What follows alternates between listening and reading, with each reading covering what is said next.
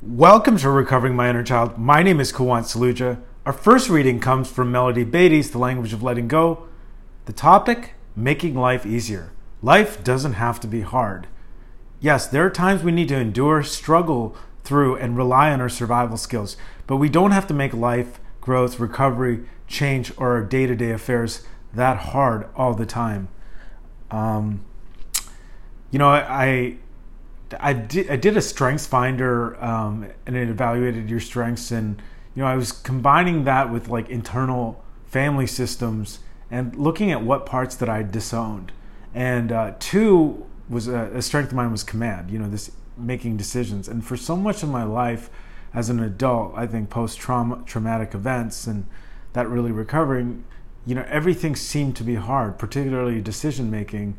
And what recovery has shown me has given the ability that even big things don't, and I also think that there's a fractured relationship with time as far as how long things take, how much money costs, and a vagueness and shame produced by, completely dysfunctional family system. It's like I've come very far and my relationships with my parents have improved significantly, but, as Pia Melody says, accountability, not blame, accountability. And I realized, the rooms have taught me, I can ask myself those questions. What would it look like if it was easy? What would it look like if it was fun? What would it look like to throw money at the problem? That was another thing that was kind of discouraged. What would it look like to rest or to take a break even? Back to the reading. Having life be that hard is a remnant of our martyrdom. Yep. I would call that step 6. A leftover from old ways of thinking, feeling, and believing. We're worthy even when life isn't that hard. Our value and worth are not determined by how hard we struggle.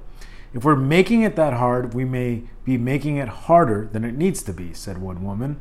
Learn to let things happen easily and naturally. Learn to let events and our participation in them fall into place. It can be easy now, easier than it has been. We can go with the flow, take the world off our shoulders, and let our higher power ease us into where we need to be.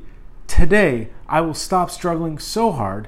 I will let go of my belief that life and recovery have to be hard. I will replace it with the belief that I can walk this journey in ease and peace, and sometimes it can actually be fun. The next reading comes from Melody Beatty's The Language of Letting Go, the topic being vulnerable. Part of recovery means learning to share ourselves with other people. We learn to admit our mistakes and expose our imperfections, not so that others can fix us, rescue us, or feel sorry for us, but so we can love and accept ourselves. This sharing is a catalyst in healing and changing. Many of us are fearful of sharing our imperfections because that makes us vulnerable. Some of us have tried being vulnerable in the past, and people try to control, manipulate, or exploit us, or they made us feel ashamed, or I think a lot of times use that information, or it felt like the perception would be that it would be used against in a court of law, like no statute of limitations. Back to the reading, which sounds ridiculous saying out loud. We learn from our mistakes, and despite our mistakes, it is still a good thing to allow ourselves to be vulnerable and honest. We can learn to choose safe people with whom to share ourselves. We can learn to share appropriately, so we don't scare or push people away. We can also learn to let others be vulnerable with us. Today, God, help me learn to be appropriately vulnerable. I will not let others exploit or shame me for being vulnerable, and I will not exploit myself. The next reading comes from ACA's The Strengthening My Recovery, and the topic, the non-dominant hand. After introducing ourselves to this gives me goosebumps because this is what separates, I think, ACA from any other program that I've been. After introducing ourselves to the child within, we can ask other questions. We write out the question with our dominant hand and write the reply with the other hand. Big Red Book, page 305. We used to be afraid of our feelings. We thought we knew how we felt. We knew all about how others felt at all times, but we never developed the discipline of listening to ourselves because we were punished in our families for doing so. Some of us recreated that same punishing silence within ourselves, in our work, and romantic relationships. Wow. We used to be afraid of our feelings. Now I realize that feelings are a guide. It could be to hunger or what I need. We thought we knew how we felt We knew all about how others felt at times. I think that's why I read it so much, but we never developed the discipline of listening to ourselves because we were punished in our family for doing so. Some of us recreated, I love that, the discipline of listening to ourselves. Some of us recreated that same punishing silence within ourselves in our work and romantic relationships. When the hurt becomes too great, we are willing to go to any lengths to recover. We do things that are scary because we are building trust with our sponsor, fellow travelers, and our higher power. We seek the answers to our past however we find them. Non-dominant handwriting is an important tool in getting to early memories. We try answering questions by writing in crayon with our non-dominant hand. It has worked for others before us. Most importantly, we are building trust with those voices inside us that we have needed to speak to for longer than long. I think I need to prioritize this much more so than step work. Or actually equal, I guess. They want to contact us and discharge the poison they have been holding back to save us from pain. We start to feel safer as we begin to heal and become ready to hear our history. On this day, I will trust the messages I get doing non-dominant handwriting because what is said is true for that part of me. I will listen without trying to push the feelings back down.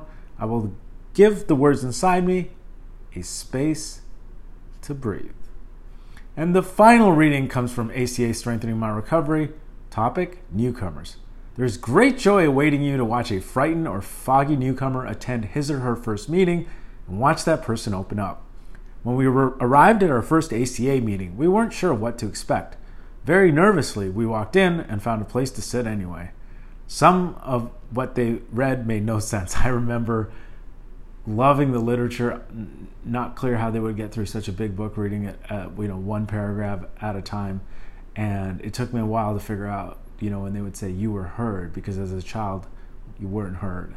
And I think about, that phone call as a newcomer that day in a DC gym, and my life changed. My life changed. Our minds went in and out of focus. The laundry list got our attention, and people's shares brought up a bundle of feelings. I think the anger started coming. There were rules about sharing, and we were pretty nervous to make a mistake, so some of us didn't share. Silence felt safe and familiar. Some of us did share, either simply stating facts or like a gushing faucet unable to turn off. Timidly, we wondered, could this be our answer? We attended more meetings. We got to know a few faces, and we learned their stories. We opened up slowly. Now and then we chatted with members after the meeting or in between meetings by phone. Before we knew it, these people felt like family. We joined together and supported each other as we all recovered from our childhood effects. When newcomers walk in, perhaps looking dazed and afraid, we smile and welcome them while remembering we were once in their shoes. On this day, I will remember how I felt when I started ACA. I admire my courage and dedication, just as I do for everyone who walks in the door of my meeting. And that concludes today's readings of Recovering My Inner Child. Until next time, this is Kawan Saluja reminding myself to pause, because that's where my higher power is, and to be still and know. And I'll add one more. Don't just do something, sit there.